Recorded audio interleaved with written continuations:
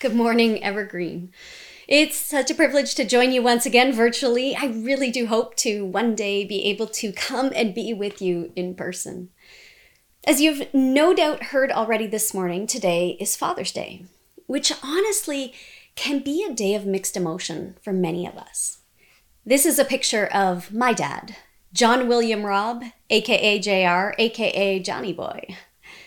My dad was a tradesman, an avid cook, a country music fan, and a quintessential good old boy. This is the photo that we used on his memorial program. And I know it's a little tacky to have used one where he's holding a beer in his hand. But the truth is, there aren't many photos of him without a beer in his hand. There weren't a lot of moments with him without a drink in his hand. Father's Day has always been a hard one for me. So I do my best to avoid and distract around it. I work on Sundays. I comb the card section looking for the funny ones, avoiding all the emotional or deeply meaningful ones. I loved that once I had kids, the focus of the day shifted to celebrating my husband, Carl, who is just a hilariously wonderful human being and dad to our kids. But for me, the day has still often been an exercise in trying very hard not to think very hard about my dad, because it just hurts. And yet the talk I want to share today, I've titled In Defense of Imperfect Fathers, which is not a sentence I ever thought I'd be saying. However, since my dad died 6 years ago, the God I also call Father has been gently leading me through a re-examination of some of the things I've always held to be true. And I say gently with the full awareness that those of you who have been through grief understand that grief itself is about as gentle as a runaway transport truck.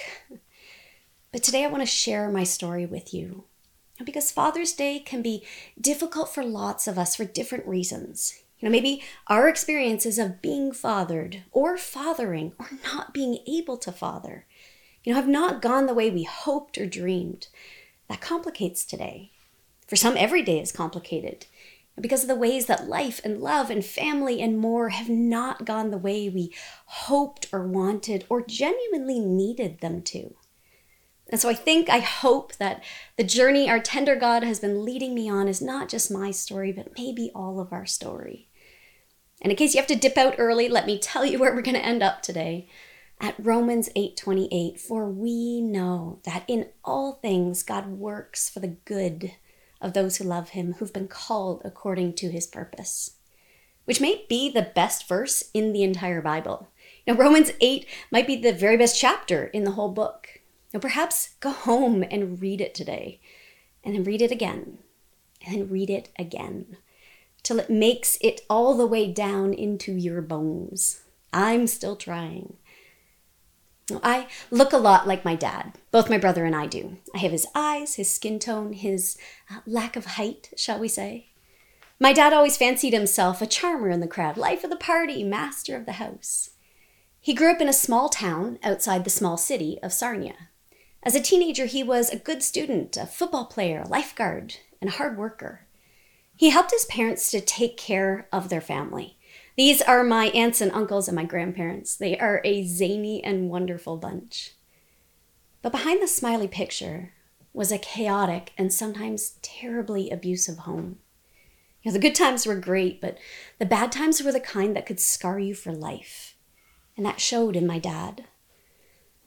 Though not from a musical family, my dad picked up guitar, not exactly for love of the craft, but as he was fond of saying, because girls like guitar players. Turns out kids do too, and many of my best childhood memories involve my dad playing guitar at Christmas or around a campfire. Both Raffi and Old Country Twang. His guitar now sits in my living room, and Old Country Twang often sits on my playlist. Shout out to childhood brainwashing. My dad was smart, so smart. He could have done a million things career-wise. And he was so smart, he knew exactly how to twist and bend reality in dark ways, how to press buttons and play mind games that left the people around him pretty messed up. He was a pipe fitter by trade, proud member of the local 663. When he died, we had to go into the union hall to sign some paperwork, and I remember his boss just kept looking at me so strangely. Finally, he stopped mid-sentence and said, "I'm sorry, you just look so much like your dad, it's unnerving." And it was weird for me too, because I was having a similar experience. Not because he looked like my dad, but because his whole vibe felt exactly like my dad. He was his kind of people. I wanted to stay in that room as long as possible. Wondered if I could sneak back in and just hang out in the hallway. But that would have been weird, so I just signed the paperwork and left.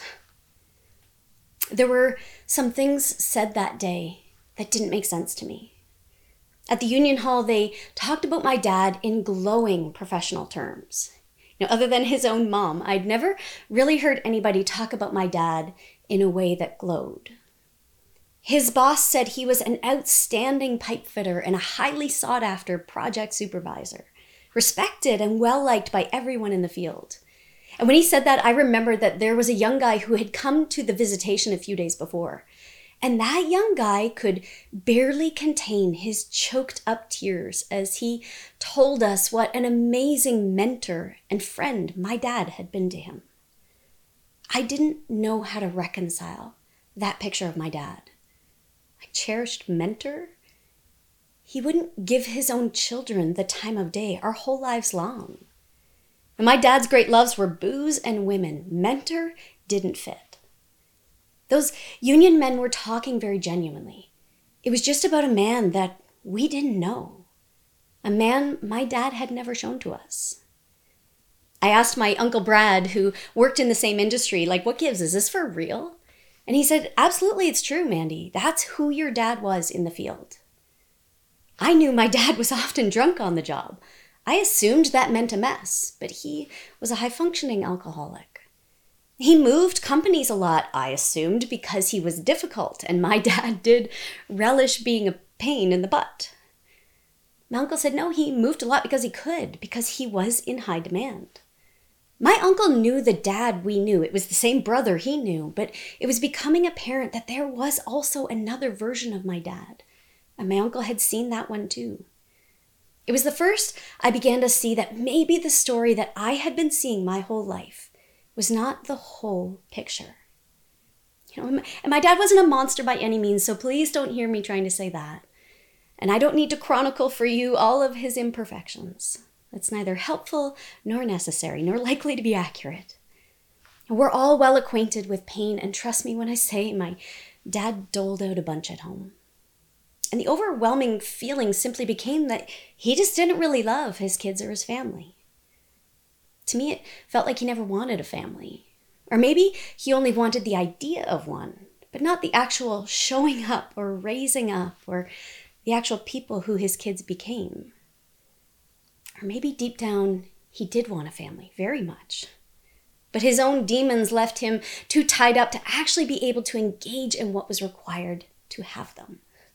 I could see that possibility as an adult, but a kid can't process much beyond the felt impact of trauma. Kids just absorb.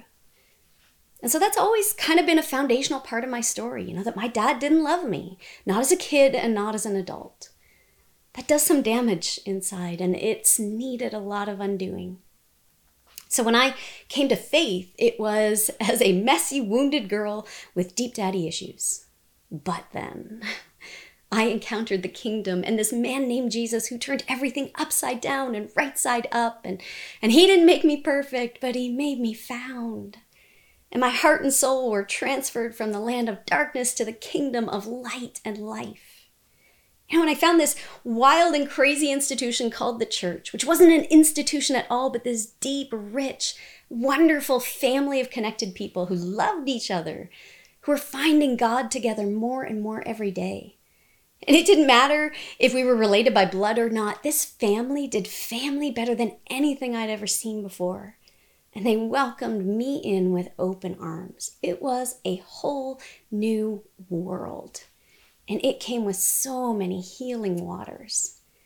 Now it was and is family tied not by DNA blood, but by the blood of Jesus, which is sacred.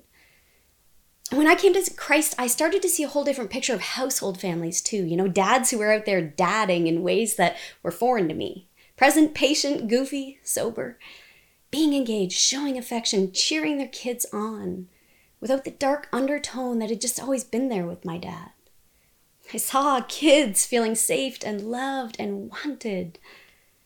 Not perfect, but far closer to whole than I had ever seen. And it wasn't just for other kids. I had an aunt and uncle who invited me to come and live with them when I was 15. And I got to be up close and personal as my uncle fathered his girls so strongly and warmly. And he let all kinds of that dad love spill off onto me too. It radically changed my understanding of family, my experience of Christ. It changed me. I have picked up many bonus dads and moms and brothers and sisters and more in the wide family of God since then. You should do the same because they're everywhere and they're good at love. And I want to be too. And so through the years, as I walked more and more with Christ, I started to understand the reality that I wasn't inherently flawed, discarded, unwanted, unlovable. It wasn't me. I wasn't the problem. That message didn't even really come from my dad, although it came through him. It was just a lie, and I'd say a scheme of darkness. And my dad was as much its victim in delivery as I was. And as I drew closer and closer to Jesus, that garbage slowly started to wash off, as I spent more time in God's presence, coming into community, relearning family. As I spent hours in worship and scripture, reading it over and over, letting it go deep in my bones. As I bawled my eyes out in private prayer closets and not so private prayer circles. I learned how to have a very real relationship with a very invisible Father. 30 plus years in, the garbage is still being washed away. And it happens through some kind of wild, mystical mix between what I do and what God does and what community does. If it hasn't been said to you lately, let me take a minute to remind you, regardless of your childhood story, you are loved just as you are. You're a child of God, a friend of Jesus. You're forgiven, you're free, you're strong, you're significant, you're safe, you're good, and you are enough. You're loved not because of anything you do, but because of who you are. Like when you walk in the room, the Father's eyes light up. You were utterly loved and enthusiastically wanted from the moment you were conceived in the mind of God. You were cherished, adored, longed for, loved. And that hasn't changed. And those are just the universal, true to all of us ones. There's also another list just about you, your unique, profound awesomeness that's not found in anyone else. I could tell you some of it if we sat across the table from each other. And we get to do that holiness with and for one another. But another person can never really say it all to you. You have to hear it from the Holy Spirit within you, one-to-one, you and God. In the quiet of your room, your heart, you have to let that truth sink into you. And I hope you will. So as I became a Christian, learned what it meant to love, to forgive, to heal, and be healed, I tried to figure out how to better love and help bring healing to my dad too. I could let Jesus heal the wounds inside of me from having a dad who didn't love me, because now I understood that was just darkness trying to tear both my dad and us down. And that Jesus had more than enough love to make up for all that we'd lost. So this could change. In Jesus, I was learning that everything could change. All hope was possible. But my dad continued to mostly hold me outside the walls of his life. And he continued to reject all of the invitations into mine. And so I got a chance to practice more and more of this gospel of grace, of mercy, of unconditional love that we have all been called to. And sometimes I succeeded, and sometimes I failed. But deep down, honestly, it still ached. And then he died. There had been a few back and forths, health scares of the previous year as cancer reared its ugly head and then seemed to be beaten back and then reappeared. And he had some moments of letting us come close. And then as soon as a bit of strength returned, he pushed back again. My dad died alone. We didn't want him to. We wanted to be there for him. But you can only love people as they will let you. And my dad had repeatedly made it clear he was fine. He was going to be fine. And if he wasn't fine, then he'd rather be not fine alone. Thank you very much. And so he was alone. And it ended like that. And I was shocked. which I shouldn't have been. We all knew that it was a possibility, but all I kept thinking was, I can't believe this. Like, it actually happened. And suddenly I realized that I had been so well schooled in redemption, and my theology and faith had apparently grown so deep that I fully expected that every important story eventually gets its healed, happy ending. I did not know my trust in God was actually that deep, but my shock made it clear. I could not believe it was ending like this. But my dad had just died in the middle of a still very broken, very unredeemed, very unhealed, and now suddenly over story. But we know that in all things God works for the good of those who love him, who've been called according to his purpose. I think perhaps Jesus is never done with the story. We started to go through the motions of wrapping up my dad's life, his home, his estate. At one point in the previous year of Up and Down, he had asked me if I would do his funeral. Okay, number one, that's a brutal ask to any kid, let alone one with our complicated relational history. Number two, I realized he trusted me to guide the final moments and motions of his presence on earth. He honored who I am and what I do for what felt like the first time ever on the way out. I didn't know quite what to make of that, except, well, this is different. And then I had to get on with the impossibility of officiating a funeral, only the second I'd ever done, for the dad who I didn't think had ever loved me. I didn't know yet that my understanding of a whole lot of things was about to undergo a massive, confusing shift. But it was.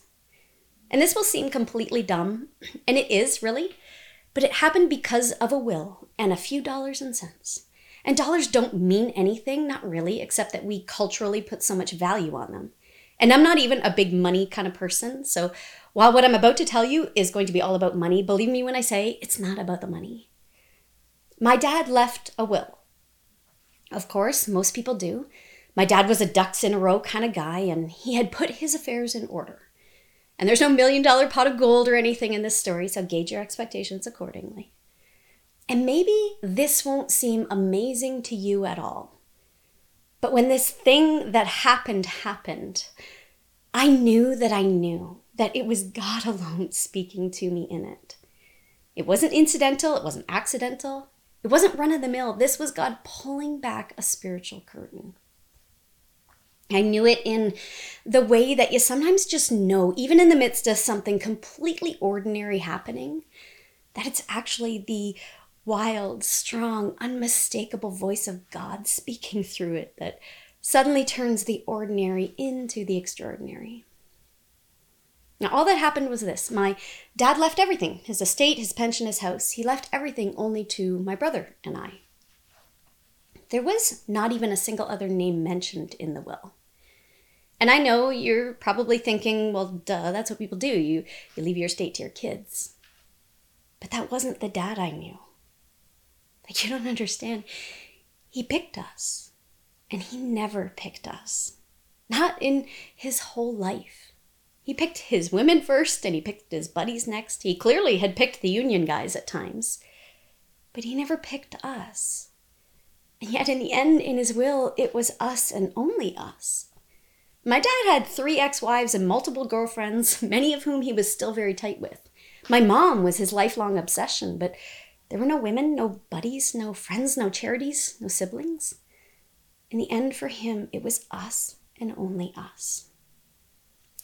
And in that moment, I could feel God cracking something open deep inside of me, saying, you haven't understood the whole story. You haven't known what you thought you knew. He'd retired a few years earlier and even chose to take his pension in such a way that he would get a lesser benefit while alive so that we would get a greater benefit if he died early.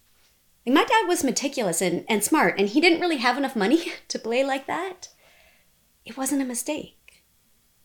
But I didn't know the man who would have made those decisions. You haven't understood the whole story. You haven't known what you thought you knew. It's so stupid because it's just money. But as I held a check from an insurance company in my hands a few weeks later, all I could think was, I can't cash this. Like, this piece of paper feels like the only visible proof I've ever had that he really did love me. It's okay, I did cash it. And now there's money that sits in my bank account and a pension payment that has arrived every month for the last 6 years and will for one more. And every time I look at it, I see it again. He loved me. He really did. He just didn't know how to do it in life. But in the deepest part of him, it was real. He just didn't know how to bring it to the outside. And I would still trade any chunk of money to have made the living different, for him to have not left me a penny, but to have wanted to be a part of my life, for him to call me or want us to come over on a Sunday afternoon, for him to want to know me at all. But I never got that. And I never will. That's the worst part of grief to me, that for the first time, never becomes a legitimate word. It wasn't what I needed, money, leftovers, and inheritance. I needed a dad. But we all come broken. And maybe he couldn't be much of a dad, but he loved us all the same, and that matters. Maybe it's all that matters. I've had wise, loving voices speak truth into my soul. Things like, you know what? It's his loss because you're a pretty great kid to have, and he's the one missing out. And I know I'm not like the best ever, but I'm not an axe murderer either. So, context. And that has been part of my healing. Right? Words of truth and love sown into my heart by others. His actions were not about me. They really weren't. It was about something messed up inside his own soul. But there's another side now that I'm seeing, because he's not the only one who missed out. I missed out too. Because I've gone my whole life believing that my dad didn't love me. I let myself believe that. And it wasn't true. It just didn't look like I wanted or what I understood, so I couldn't see it for what it was. Right? How often do we do that? And so I've carried around a wound that cut much deeper than the real infraction needed to. My dad didn't know how to have a relationship with his kids. And he was trapped in thoughts and beliefs that took life from him. That's brutal. That hurts. That has some ramifications for all of us. But it's different than saying that the man half responsible for my existence didn't love me at all. It's different. Now, love doesn't always look like we want or expect or even genuinely need. But maybe we're too quick to decide that means it's not real. And we miss the truth that maybe it's the best version of love the person across the relationship from us can manage right now. That maybe they're fighting battles we know nothing about. That maybe it's actually a pretty profound sacred offering they're giving us, even when it's a bit damaged. My dad wanted to be much more than he was. I know he did. Everything in his life screams that. I wanted him to be more than he was too. But nobody sets out to intentionally hurt the ones they love the most. He did love us. He was just battling his own demons, and we could neither conquer nor compete with them. And I don't know if our adult relationship, at least, could have taken on a different tone if I could have just gotten to that sooner. And maybe not, because it wasn't my battle to win or lose, but the truth is I've carried so much more hurt than I needed to. And hurt makes us act in weird, unproductive ways in any relationship. Doesn't matter whose fault it is. So maybe if I could have let go of that, it could have allowed something else to trigger in him too, and maybe we both could have wound up in a better space. I don't know. I won't get to know with him. But he's not the only relationship I have. And I think we are all in danger of doing this all over the place with the ones we care about. So I don't know who's on the other side of some hurt equation for you. But as long as there's still breath in your lungs and breath in their lungs, then you've still got a chance to write a different ending. I don't know if my dad did the best he could do. I know he did the best he thought he could do. And so it became true. I'll tell you what else I know. I'm doing the absolute best I know how to do with my kids. And I am painfully aware that it's so far from what I wish it were, even from what they need. And so I and my dad are very much the same. Can I let you love me the best that you can? Can that be enough? Can I have grace for all that your love is not, desperately hoping you'll have the same for me? These are the questions I ask myself these days. Because I don't want to make the same mistake again and again in my life. I don't want to keep missing out. I'll tell you one more story. A couple of years after my dad died, I went on a 2-day solo prayer retreat. I wanted to just go back to some of the literal places of my childhood where difficult things had happened and just be with Jesus in those spots. It might seem weird, but God is often a God of place. We see that in the Bible. And so I hopped on my motorcycle and went on a bit of a pilgrimage. But first I thought, I'd just take a quick detour and swing by the old farm where my grandparents used to live, which was not a difficult place, but one of the best. And so I pulled over to the side of the road and took my helmet off and immediately was hit with the same wonderful, bright, life-giving feels I always remembered feeling there. Just so good. And then a second wave of feeling hit, the overwhelming presence of what I would call the Holy Spirit. And all of a sudden, I realized these two were the exact same feeling. This was the same indescribable thing I had often felt out there on the farm. I had known God's presence as a kid. I just didn't know what it was that I was knowing. And all of a sudden, the past got so much clearer. I didn't really have a before Jesus and after Jesus story or life. He had been there right beside me the whole time. Through all the awful, painful things and all the warm and wonderful things, Jesus was always right there, holding God's presence and love all around me. That moment changed the entire rest of what I thought that prayer retreat was going to be. As I then went to all the difficult places, I just kept feeling Jesus whispering into my ear and into my heart, I was here too. Even when you didn't feel me, couldn't see me, you weren't alone. So what is there to do in light of this big messy story?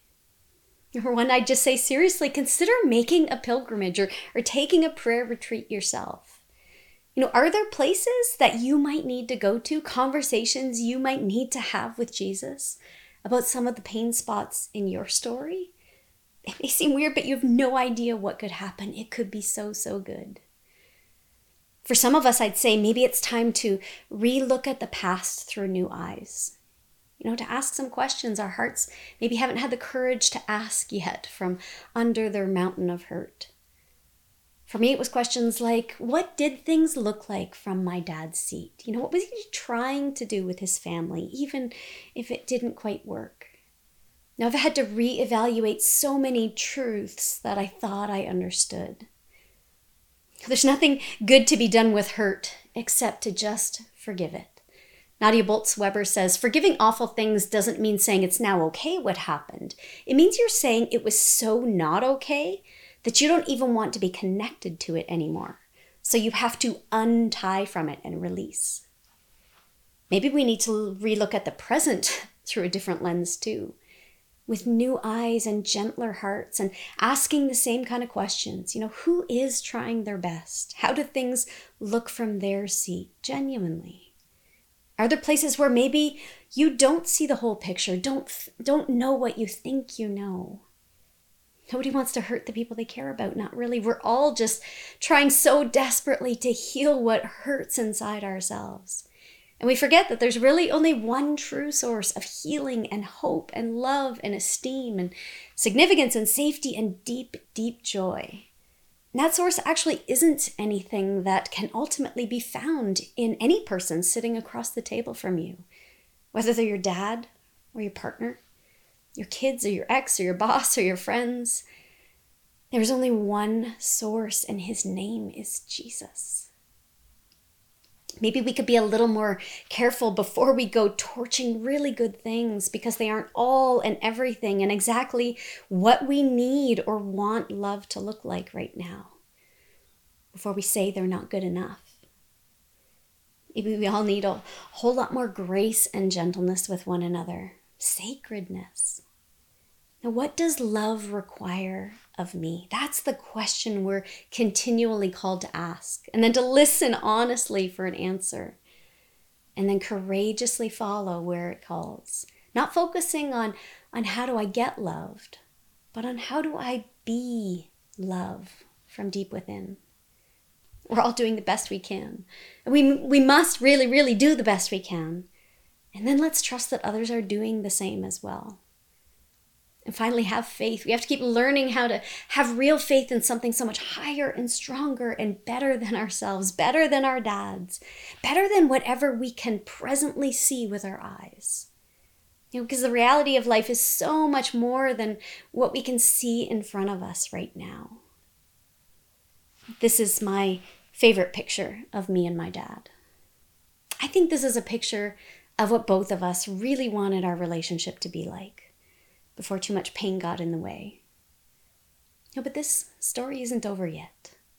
It's just on pause until heaven now, I hope. I think Jesus is not done. I think Jesus is never done. So I don't know where your pain is this morning, but I'm guessing it's somewhere. The relationship or situation, internal or external, that didn't go or isn't currently going the way you hoped and dreamed it would. Personally, I am stubbornly committed to hope and to looking forward to the day when there will be no more tears, sorrow, grief, no disordered world, but only the kingdom free and full at last, restoration for my dad and for me and my dad. Until that time, this is what I know, that I and you have the most doting, wise, kind, caring, loves you so much it almost looks like he's obsessed with you, dad in the entire universe, and lover in the entire universe, and friend in the entire universe, and everything else in the entire universe. He is love, and it is actually enough. And the story isn't even close to done.